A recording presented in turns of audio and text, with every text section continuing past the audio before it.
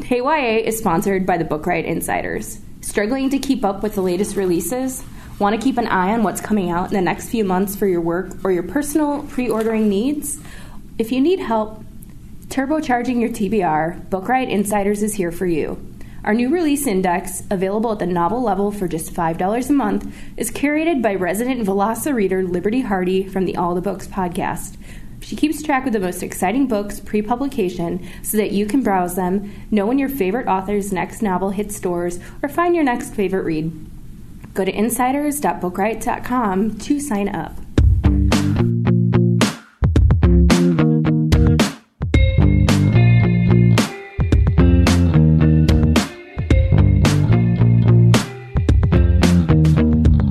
Welcome to Hey YA. From great new books to favorite classic reads, from news stories to the latest in on-screen adaptations, Hey YA is here to elevate the exciting world of young adult lit.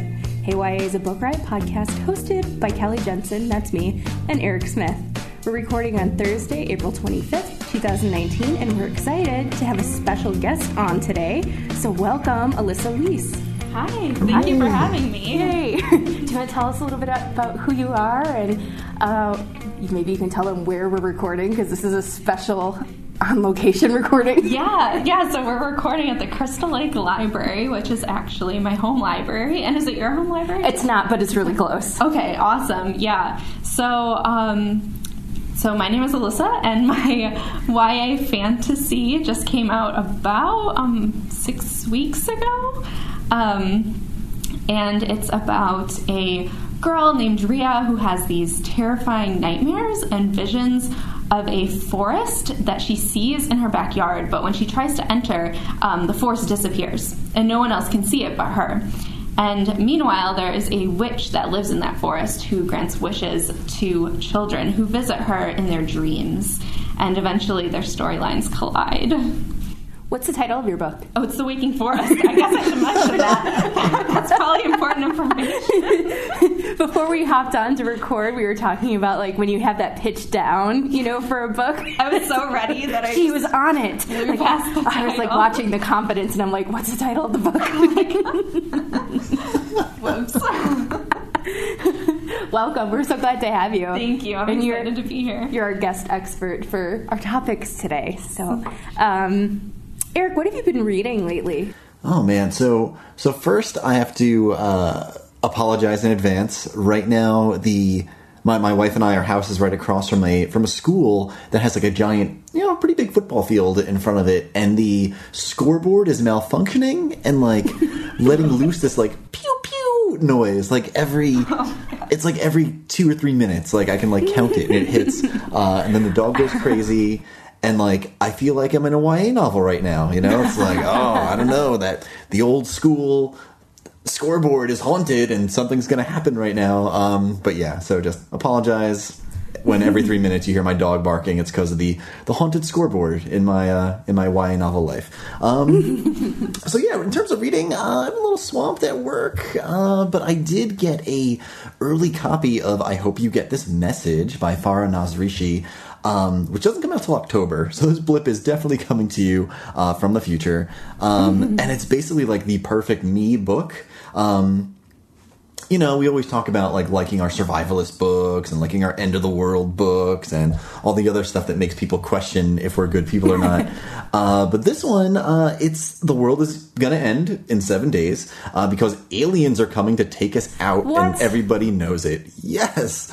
So there's a bundle of teens who are just trying to figure out what they want to do with this, this last chance that they have. I'm just a few pages in, and it makes me think a lot of reading The Last Policeman by Ben H. Winters, which was one of my favorite books that I worked on forever ago when I was at Quirk. Sort of mashed up with Mirror in the Sky by Aditi Khorana, which I talked about quite a bit when it came out. The world is ending, or maybe it isn't, and there's this like sci-fi element to it, obviously, but it's more about the characters, and I feel like really attached to the characters and care a lot less about sort of everything that's going on, so it makes it like the perfect sort of light sci-fi read. And I hope a lot more people have this on their radar, because it's really good. There's another like sort of pre-apocalyptic YA. What is that thing? A Tumble and Fall about like the three kids on that like island. But this one, this I like better. It's awesome. It sounds good. Yeah, it does sound good. Yeah. What about you? Well, I am reading right now. I actually just finished a bunch of adult books. So my YA reading has been kind of slow, but I brought with me I Wish You All the Best by Mason Deaver, which is about a genderqueer teen. So I haven't started it yet, but I think that's the next one I'll start. And I've got White Rose by Kip Wilson sitting in my car, ready to go.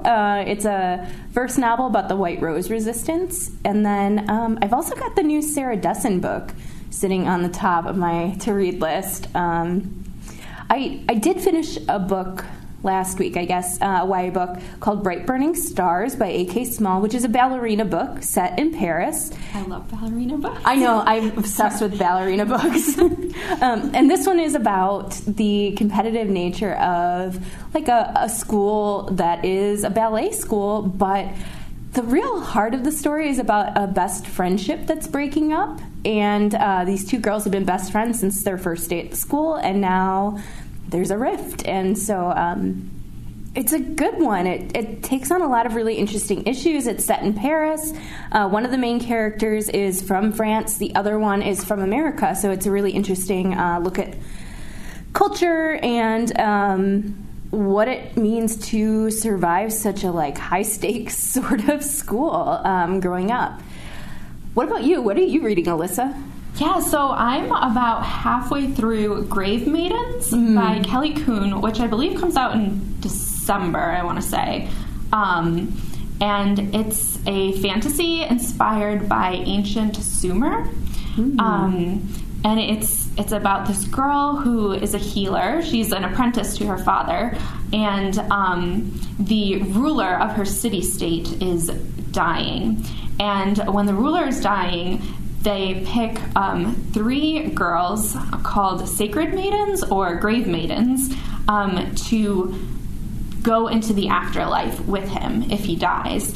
And it's supposed to be this big honor, and her sister's very excited to have been chosen, but she's kind of like, you're going to die, essentially. And so she's now trying to heal the ruler so that to avoid her sister having to be sacrificed. It's really beautiful. The world building is so awesome because I didn't know that much about this culture, but it's so detailed and I'm really, really into it. That sounds awesome. And like so different than what Eric and I usually talk about, which is really, really nice. Yeah, I definitely gravitate toward fantasy, but I'm also reading Serious Moonlight by Jen Bennett. I just started that. I'm only 3 chapters in, but it's really good. It seems like it's going to be a really sweet romance. Is that the one? Is that the survival one? No. No, okay. I don't think so. I mean, maybe. I guess I'm only 3 chapters in. I don't know. Kelly, not every book has to be a survival book. Stop it. You mentioned one of her books before, Eric, and said that it was one of those books that we like. So I hear the name and I just assume that all of her books are that, okay? Let's dive into the meat of our show, which is not all about survival books yet. If you want to hit the first sponsor, Eric. Yeah, so our first sponsor is The Lovely and the Lost by Jennifer Lynn Barnes from Disney Publishing Worldwide. High-octane suspense meets survival epic in this young adult thriller about a missing girl, a teen with a twisted past, and an unconventional family with an unconventional family business, training search and rescue dogs. Page-turning mystery and breathless action, with the blending high-stakes action of a police procedural, with the majestic thrills of a heart-pounding survival story, The Lovely and the Lost explores what it means to be lost and the power of family, love, and romance to bring us home. Jennifer Lynn Barnes has thought out every intricate detail of these characters' backstories in an unconventional family of characters, from Kira's time as a feral little girl in the woods to the genesis of Free's independent attitude to Katie's contentious relationship with her father. Readers will love discovering how this cobbled-together group group of misfits became a loving family unit. Search and rescue dogs. The author has taken the time to give each of these dogs a unique personality and its own role in the action of the story, adding another layer of intrigue to the narrative and making this a perfect read for dog lovers everywhere. What a perfect ad to tie into what we were just talking about earlier. Also, I didn't know that this one was about, well, I don't want to say about, but featured rescue dogs. Yeah. Like, that's pretty cool. I've never read any Jennifer Lynn Barnes, and I keep meaning to because she's got so many books out. Yeah. This sounds good. I mean, this is a survival epic, so you know. Survival and dogs. Yes, please. Yeah, man, I'm into it. Okay, so our first topic is something that Alyssa would be an expert on, yes. which is part of why we have her on the show today, and that is to talk about debut YA novels. Eric and I have highlighted debut books before, but it's always something that fascinates me, in part because I love seeing, there's two parts. One, I love seeing the books that have sort of become classics of YA that started as debut novels, so things like Speak by Laurie Hall Sanderson, The Hate You Give by Angie Thomas. It's incredible to think that your first book can just become a landmark read for generations and generations. And I also I love watching an author grow from that first book into their next book, into their next book, into their next book. And it's cool to meet somebody on the start of their journey and then be able to follow the whole way through. I'm trying to make like a really slick survival novel joke here, but I'll pass.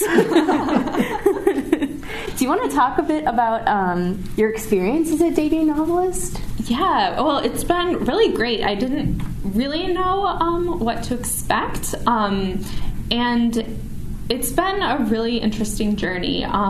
Being, I too love following, debut authors and seeing where their career goes, and now kind of being on the other side of it as a writer and not just as a reader has been really awesome.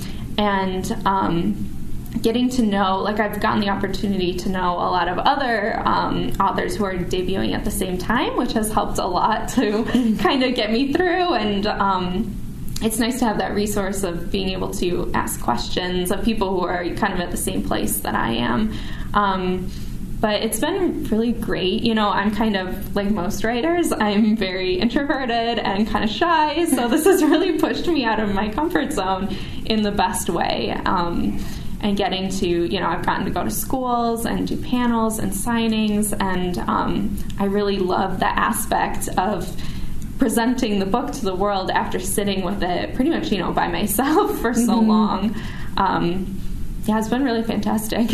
Out of curiosity, how long did it take from the start of writing this book to it becoming published? 'Cause I know for everybody it's so different. Some people, it's 1 year they write the book and then it's out there. Other people, it's half their lives before it comes. Yeah, exactly. Mine is probably about 4 years. I started it 4 years ago.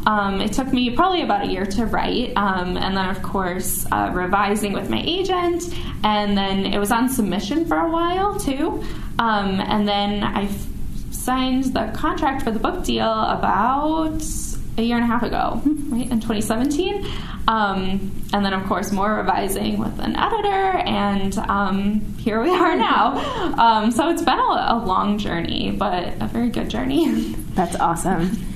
Eric. Yes. Are you there? I'm muting myself periodically due to the haunted billboard outside. Of course. You were a debut novelist once. I yourself. was, once upon a time. How has the journey been since? I mean, good. I feel like there's always this horrifying anxiety that what if this is the last book with every book that I've written. I'm definitely feeling that now. But I don't know, you just sort of push through it and you keep going. I don't know, it's been fun. I don't know, I like it. Should we talk about some of our favorite debut novels from this year and just years past? Oh goodness, yes. Like Hot Dog Girl. Yay! Hey Eric, do you want to start? Oh goodness. Well, this is just like the book for me this year. I'm probably not going to shut up about it. It's about a teen girl working in a theme park, smitten with someone. Maybe she's going to get a shot, but oh no, she's dressed as a hot dog and has to walk around around the theme park as a hot dog. That's amazing. And like I remember when that cover was revealed, and like it just made me laugh like constantly, and the title made me just laugh every time I saw it, and I was like so worried that it wasn't going to live up to the title, and the cover. But it does, and it just cracked me up throughout the entire book, and it's so sweet and so charming. And it still makes me laugh every time I think about it, which, I mean, like, best title ever. And that, it's a debut novel from Jennifer Dugan. And I know she writes comic books. She has like some graphic novels and stuff, but this is like her first book. And I highly recommend reading it if you want a good summertime laugh. And that's Hot Dog Girl by Jennifer Dugan. That sounds amazing. I cannot wait to read that one. Oh, it's so awesome. Do you want to go? Yeah, so one of my favorites, the one that I've been screaming about for a while now, is Descendant of the Crane by Joe He. It is a fantasy, Chinese-inspired fantasy, about a princess who is suddenly the queen of an unstable kingdom after her father is murdered. And there's a lot of betrayal and political intrigue and dangerous magic, and it's just so beautifully done. I loved it. It was one of those books that just had me going, what, the whole time, because there were so many twists and turns, and it was just gorgeously written. I cannot recommend that one enough. And that one has a really gorgeous cover, too. So pretty. Yeah. And it's a smaller publisher, too. Albert Whitman, is that right? Yeah. Yeah, which is, they're semi-local to us. They are, yeah. But it's cool. I've been seeing that one pop up everywhere, which is great. Like, yeah. It was even one of the Book of the Month Club picks, which I bought because every Book of the Month Club YA book I buy. Oh, that's awesome. I haven't picked it up yet, but is it standalone or is it part of a series? I think it is standalone. It felt like at the end, like there's definitely potential for more, but I do think that she intended it to be just one book for now. Awesome. My first pick is The Opposite of Always by Justin A. Reynolds, and I've talked about how Groundhog Day is my weakness, and Reynolds' story is about a boy who keeps pursuing this girl and wants to make sure that their romance ends in the right way, a la Groundhog Day. Had me hooked from the pitch alone, and there were so many clever nods to Bill Murray and to the movie, and also just like it was its own thing. I loved the characters in this one, and the cover on this one is so great. If you look at it after you've read the book, you can pick up on all of the little pieces of the plot that are in there. And that is The Opposite of Always by Justin A. Reynolds. I loved that book, and I feel like there's like a YA prom Groundhog Day book that just got announced. I told you about that last time, was didn't I? You were telling me about it? Yeah. Oh, yeah, that's... Lydia Sharp? Yes. Lydia Sharp, yeah. Yeah. I can't remember the title, though, but the author I remember, because I thought, I need like a list of YA Groundhog Day books. Like, there should be more. That is definitely an episode. I'll have to look up when the anniversary of the Groundhog Day movie is and do a random episode around it. I could probably record from the Groundhog Day house. Like how awesome would that be? I was just going to say it was filmed right near here. Yeah. The house is like 2 blocks from where I live, and I can see it from like my top window. All right, this show just like went down a whole different road. Well, I have another rec. So in terms of YA debuts, and I know I talked about it before, it was Wicked Saints by Emily Duncan. I talked about how it felt like a heavy metal song. So this one hit the New York Times bestseller list just like 2 weeks ago. It's about a ragtag group of teenagers with plans to assassinate the king, with some serious Joan of Arc vibes, which is interesting because we're getting 2 books this year featuring Joan of Arc stories. One of the kids in the book and speaks to the gods and everything. It's super dark, really violent, and just really gorgeous. And if you like books like An Ember in the Ashes, I feel like you will just inhale this novel. And I want to tie another one into this, and that's You'd Be Mine by Erin Hahn, which is on the complete opposite end of this, because while Wicked Saints is like a heavy metal song, this one's like a country song. Wicked Saints is like brutal and violent, and this one's like a, sweet YA contemporary sort of book about two country music teens who may or may not be falling in love. And it's very swoony and very fun.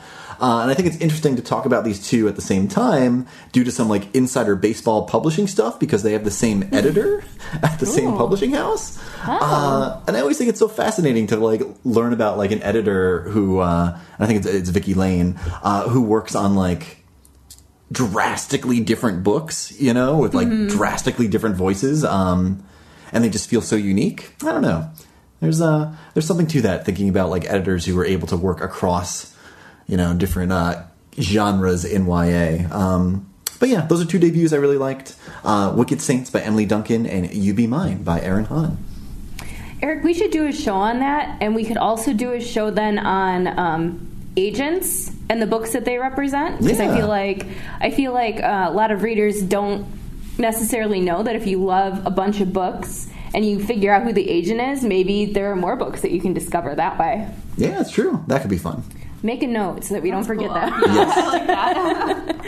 Do you want to? Yeah, so I have another one that I read a while ago and loved. It doesn't come out until May 14th, which is actually in like 2 weeks. Yeah. I'm like, oh wait, April's almost over. So it's called The Candle and the Flame by Nafisa Azad.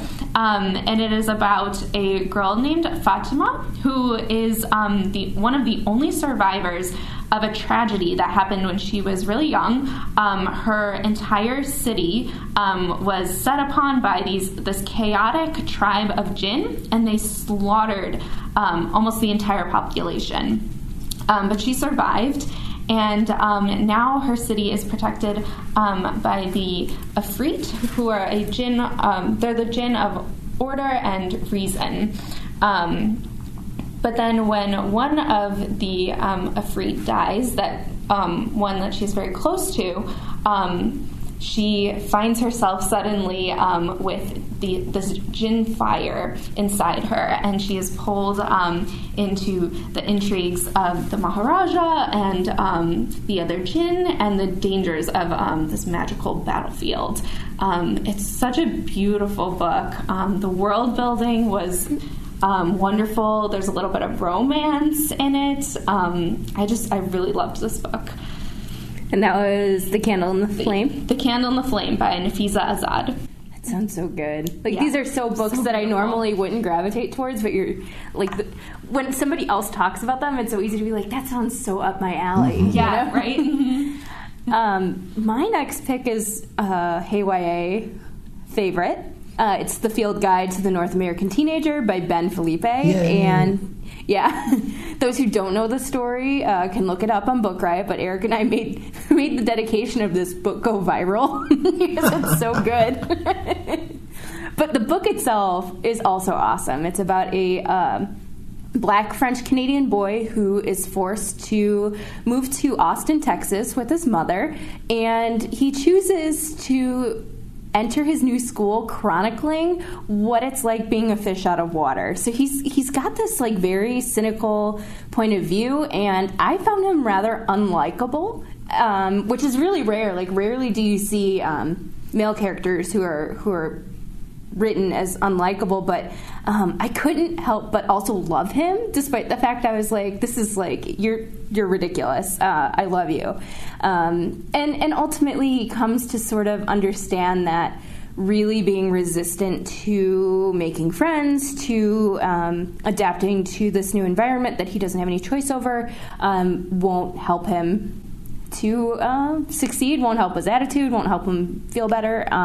It's also really funny. And that is The Field Guide to the North American Teenager by Ben Felipe. I've been looking forward to that one too. Yeah, that one sounds really good.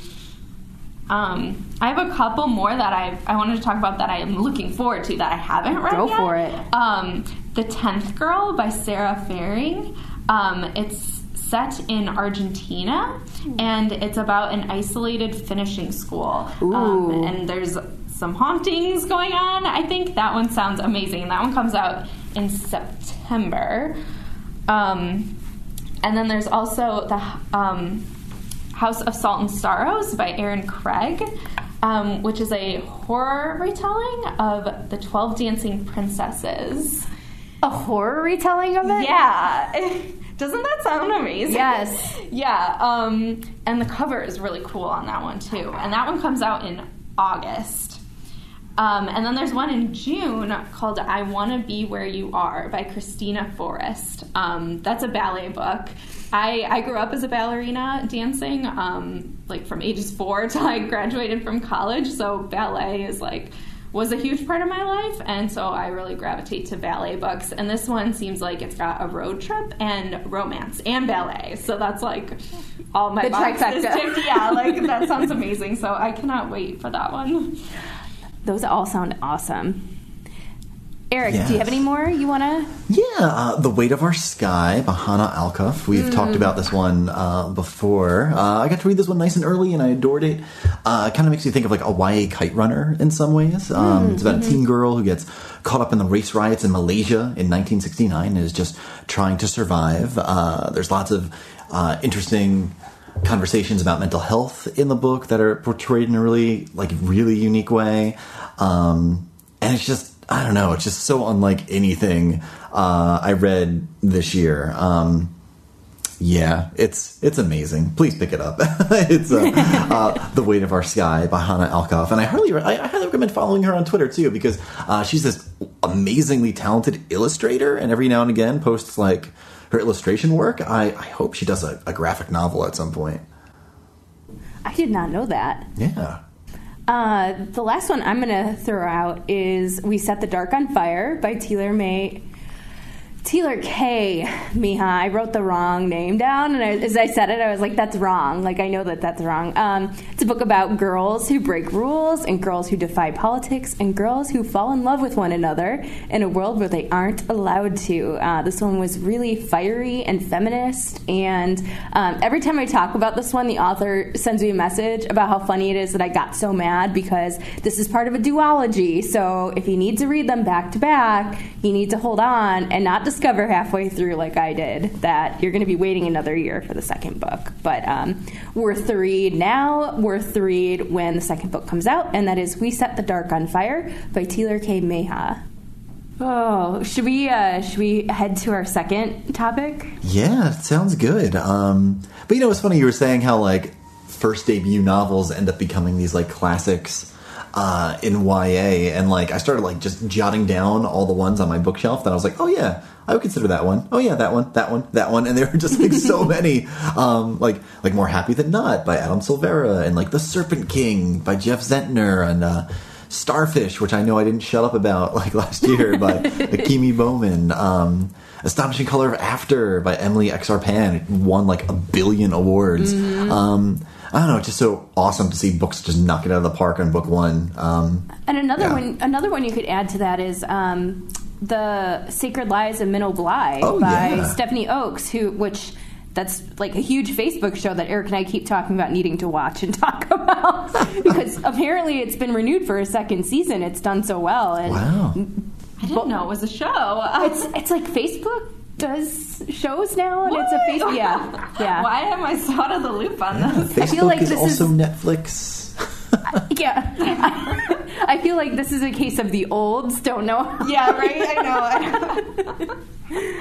But we will watch it. That's a really good point. I'm trying to think if there are any other. Can you think of any others that are like classics? I mean, I guess I'm thinking from like when I was a teen, like Looking for Alaska has made it. The Perks of Being a Wallflower. Yeah. Do people still read that one? Yeah. I think they do. Like those are the ones that I think of. The ones from when I was a teen that I still think about, that I think have like informed a lot of the ones, like have paved the way. Yeah. Yeah, now he makes movies. Yeah. That's wild. Yeah, that's right. But he's got like an adult book coming out this year too, doesn't he? Oh, really? He does. Really? Yeah. I didn't know that. It's a very adult book. That's probably why. It's very not like the YA book that you would gravitate towards, you know.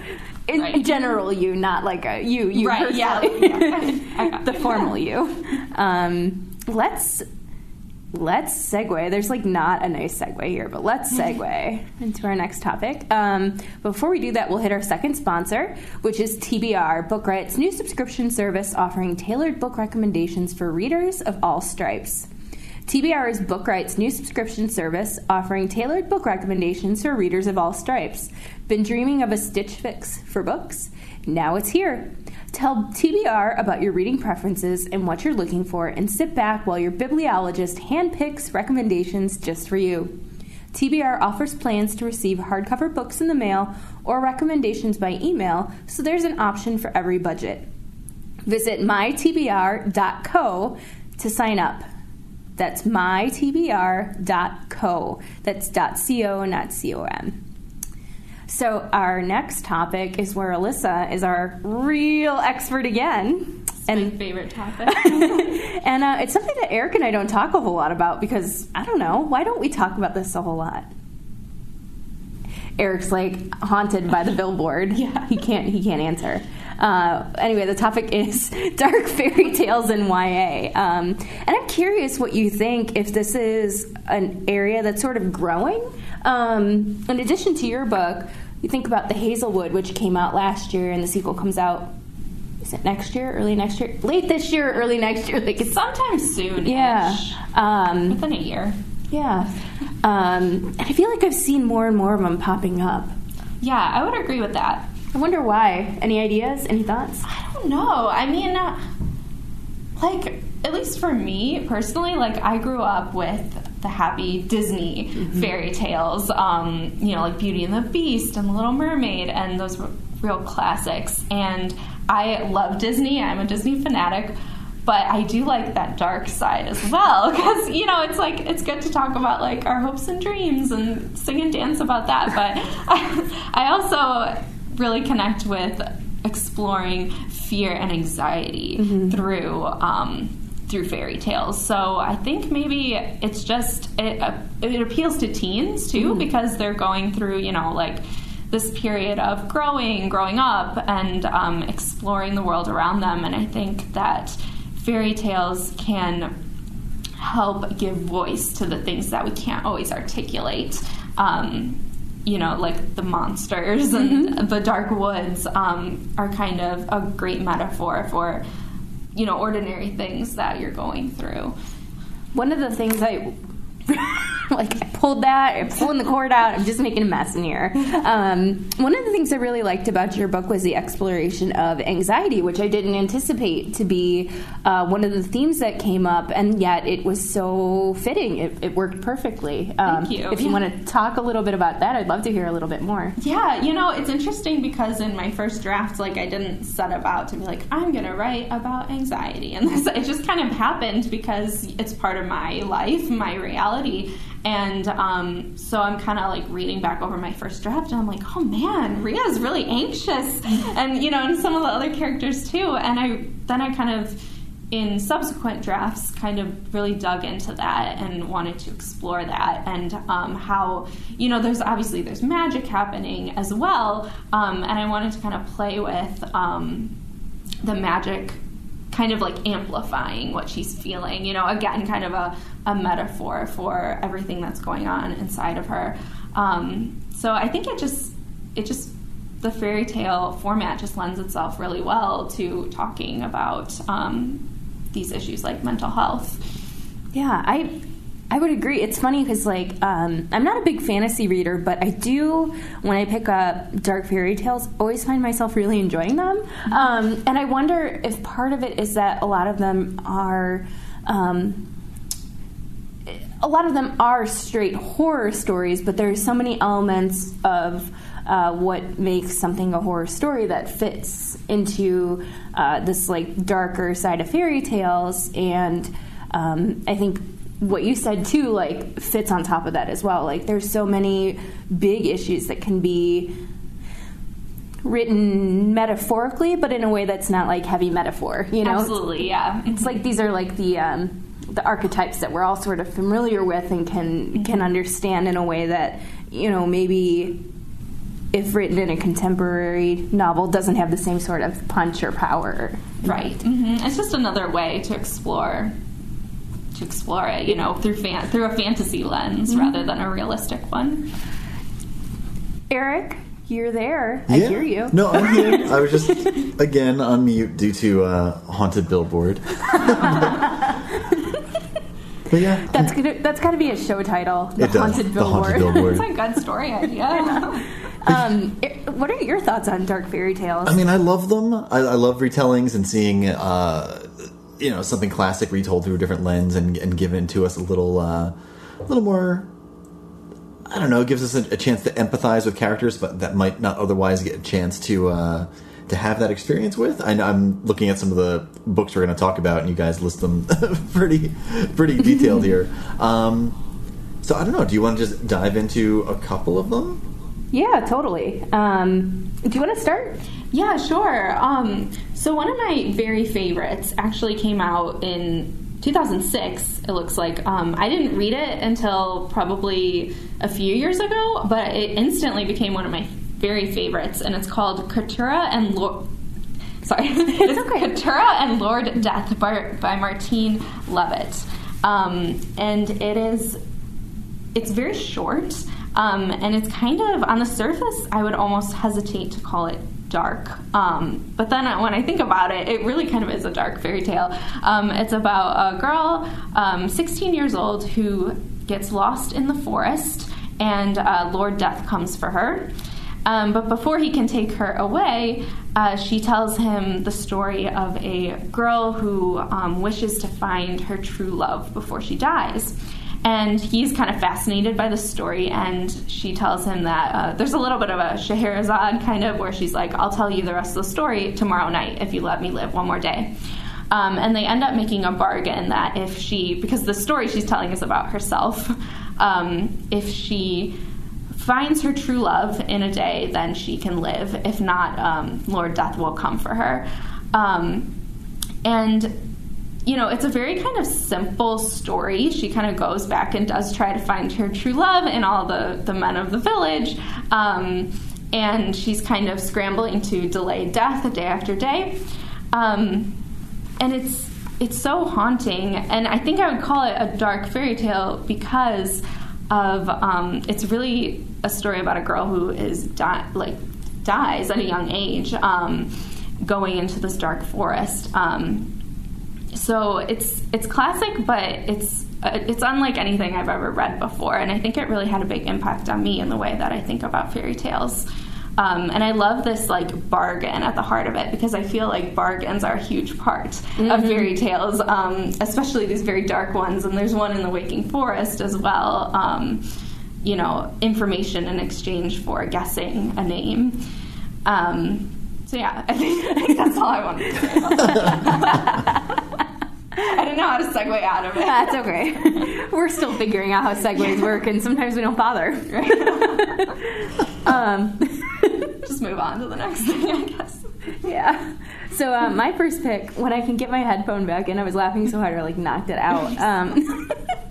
Is a book that's coming out, and it's coming out in July. It's Pan's Labyrinth by Guillermo del Toro and Cornelia Funk. I just got an arc of this one, and it reminded me of how much I dug the movie when it came out, and I'm really excited to... And your book has been compared to it. I've seen the comp to it. Which was kind of like hard for me in a way, because my publisher picked it. Like, I didn't have a say, and I was like...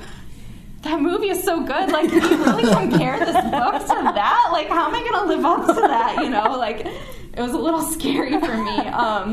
But I love that movie, and I admire it. I'm so excited for that book. Yeah, you came in when I had the book sitting on the table, and you're like, can I look at it? And I'm like, yeah. It's like, even just looking at the cover. It's beautiful. It's so pretty. It is. It's like, I'd mentioned, and I wrote in here, like, part of what made this movie like really work for me was it felt so much like horror. And so I'm excited to read the book, thinking that, as well as thinking in terms of like the fairy tale structure and the fairy tale within it. And also, the book is just beautiful. All the chapters are super heavily designed. They're very artful, and it looks like it's going to be like the perfect summer read. I know some people like light and fluffy during the summer. I like dark and dark and awful. That's my summer reading. So that's Pan's Labyrinth, coming by Guillermo del Toro and Cornelia Funk in July. Dark and awful summer reads. Oh, I love it. So two of mine that I want to talk about really quick is Hunted by Megan Spooner, and then Sherwood, also by Megan Spooner. These definitely fall in the dark fairy tale realm, as they are retellings of Robin Hood and retellings of Beauty and the Beast with a darker twist. In the case of Hunted, the father has been sort of obsessed with this beast figure all her life, and then our main character goes out to hunt this creature down. In Sherwood, it's sort of flipped, where Robin of Locksley has been killed, and Maid Marian doesn't know what she's going to do. Am I going to continue or not? And then decides to take up the bow and arrow? I don't know. I guess you can't say take up the sword with Robin Hood. I don't think it really quite works the same way. To step in and defend the people of Nottingham and all that. It is. Both of them are really exciting and super thrilling. And Sherwood just came out. What month is this? April. It came out last month. And they are big, thick books. So if you're looking for some dark fairy tales that will take you a while to get through, scoop both them up. I loved Hunted. I haven't read Sherwood yet, but it's like a series, isn't it? She's done a few. I don't know. I know there's those two. Maybe I'm just thinking of those two, but I know exactly which ones you're talking, because I can picture the cover. Yeah, they have a very similar look too. Like maybe she's going to do more of them. I hope so. They're fun. Do you want to hit your next one? Yeah, sure. So, one book that I really loved, it came out in 2016, is Vasa in the Night by Sarah Porter. It's kind of this bonkers retelling of Vasilisa the Beautiful, the Russian fairy tale, set in present-day Brooklyn. And it was just so out there. I loved it. Like, I love books that are kind of bizarre like that, and it just felt like this like weird fever dream, where the girl, it pretty much follows Vasilisa the Beautiful beat for beat. She goes to, in this version, she goes to this convenience store which is owned by Babs Yaga. I don't even know how to say that. It's Baba Yaga from Russian folklore, and she has a penchant for beheading shoplifters. So very dark right away.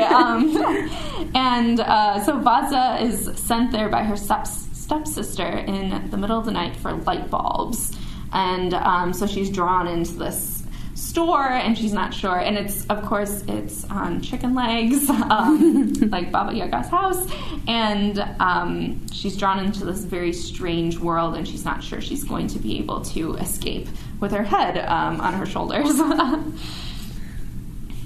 Man, a penchant for beheading shoplifters. Yeah, that's like, I'm still sitting with that. Yeah, right? Yeah, that's a really great, Facebook hobbies thing to click on. Oh, man. No, I'm going to sit with that for a bit, because that's great. Again, not a book I'd pick up, but that description alone. My next one is one we've talked about before, and I'm going to talk about again, and it's Ash by Melinda Lowe. The 10th anniversary edition comes out in May, so soon.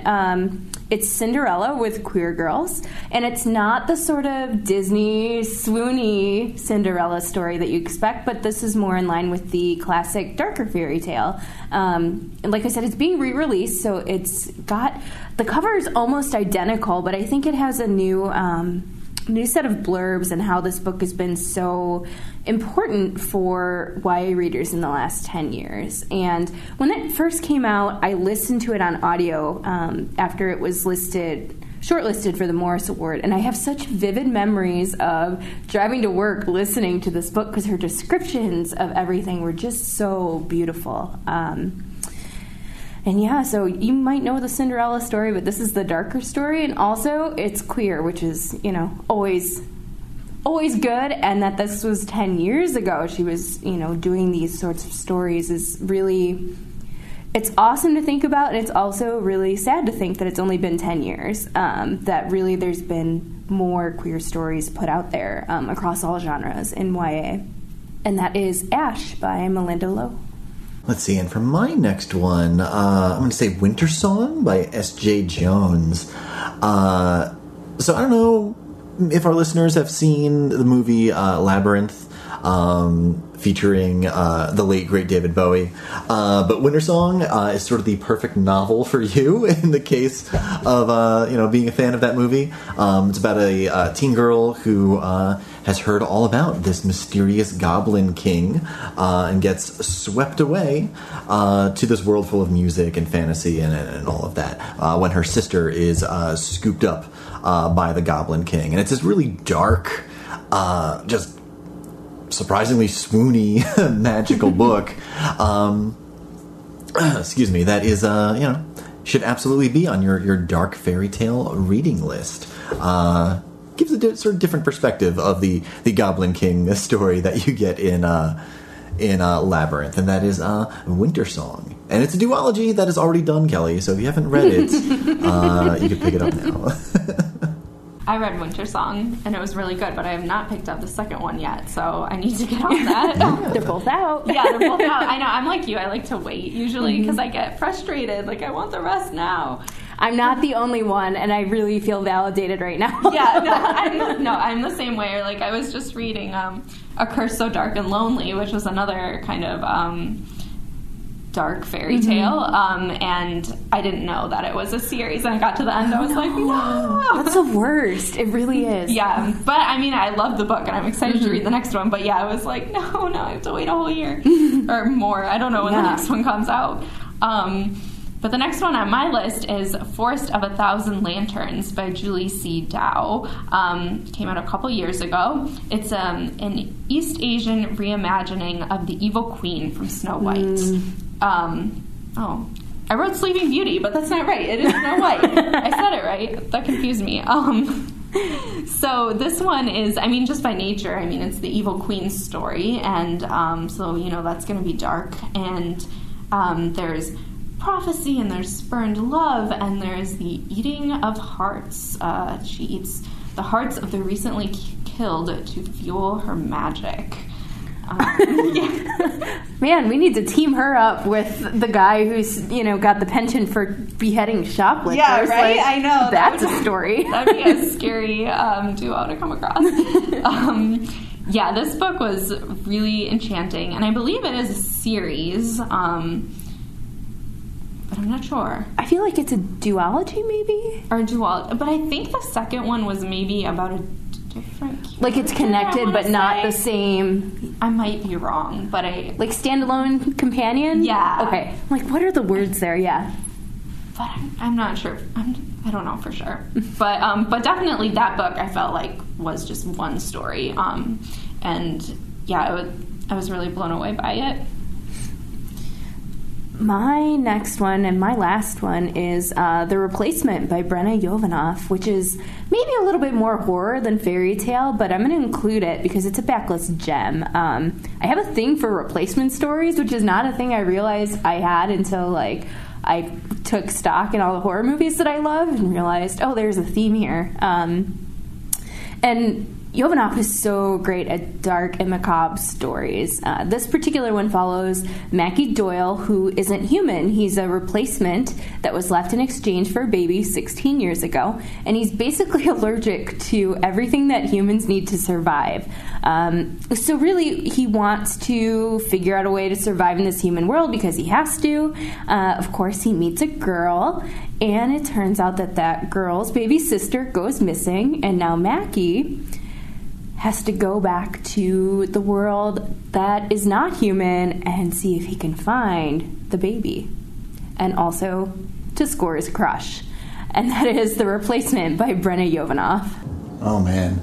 Kelly, before we sign off, I have to tell you both how wildly distracted I am right now, because in my backyard, there's some guy on the roof across from me collecting bees in like a bee uniform and everything, with like the little hat thing on a roof of a building, like right in back of me. I'm going to text you a picture after the podcast. Awesome. Eric, did you have any more titles you wanted to add here? Oh, man. I don't know. I feel like I'm watching a creepy fairy tale outside my window right now. Between that and the billboard. Yeah, I think like, I'm what good. is going on over there? Weird things are happening in Eric's world that he can't explain. He'll be writing a book about it soon. Yeah. Did you want to add any other titles? You know, as we're sitting here, I'm like thinking of 1,000 more I could talk about, but I guess I'll just add one more, my favorite, that I forgot to add to the list, but it's The Girl Who Circumnavigated Fairyland in a Ship of Her Own Making by Catherine M. Valenti. It's a 5-book series, and all the books are out now, if you haven't read them yet. And it's about a girl who, it's set during World War II, I believe, and she is just whisked away to this fairyland, and she meets all these kind of kooky characters, and it's just such a fun book, and it's just so beautifully written. It's probably like one of my favorite endings of a series ever as well. And it's kind of an alternative to like Peter Pan, where Wendy's not allowed to go back to Neverland, where Fairyland is kind of always there and waiting for you, and I really love that about that series. I know so many book writers who've just raved about that series, like, from the start. And I feel like Valenti is such a prolific writer. Like, oh, yeah. He's got so many books out. I know, it's crazy. It's like, how? Yeah. It's impressive. I love it, yeah. Like, not complaining, just like, yeah, wow. no, just wow, yeah. I think, if I'm correct, Eric, who is dealing with the bees and the billboard, that is our show. But before we sign off, Alyssa, do you want to tell everyone where they can find you and remind them the title of your book? Yeah, which is The Waking Forest. So I'm on Twitter at Alyssa Wees. It's ALYSSAWEES. And I'm also on Instagram at Alyssa_Wees. There was another Alyssa Wees on Instagram. I was like, what? So I had to put an underscore in there. And then I also have a website that is just alyssawees.com. Awesome. Thanks for joining us this week. Yeah. And thanks so much. Thanks to everybody for tuning in. If you've got any feedback about the show, you can leave it on Apple Podcasts. That lets us know how we're doing, and it helps other people find us. Thanks again to today's sponsors for helping make the show possible. You can follow me, Kelly Jensen, on Twitter and Instagram as Veronica Kelly Mars, and you can follow Eric Smith based on the buzzing billboard and the bees, and also on Twitter and Instagram as Eric Smith Rocks. And we will talk to you all again in 2 weeks, hopefully. Bye. Bye.